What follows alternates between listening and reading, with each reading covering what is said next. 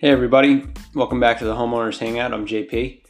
Today we're going to continue our selling considerations series and move on to number 3.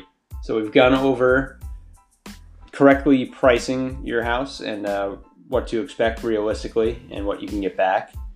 We've gone over tip number 2, which was to clean it up, take care of small and minor repairs around the house and cosmetic issues.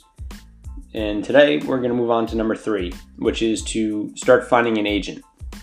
So everybody knows an agent. They're a dime a dozen. I'm sure you know probably a handful yourself or somebody that's in the market.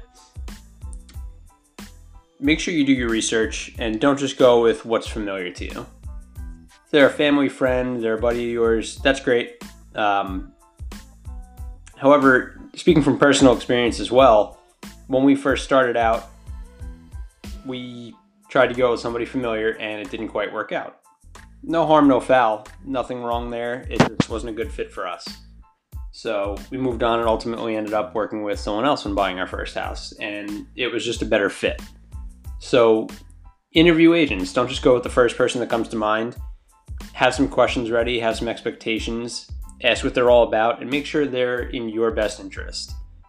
So they're not just another sales type person. They're not looking for a quick deal, but they're actually legitimately trying to work hard for you and not just another customer.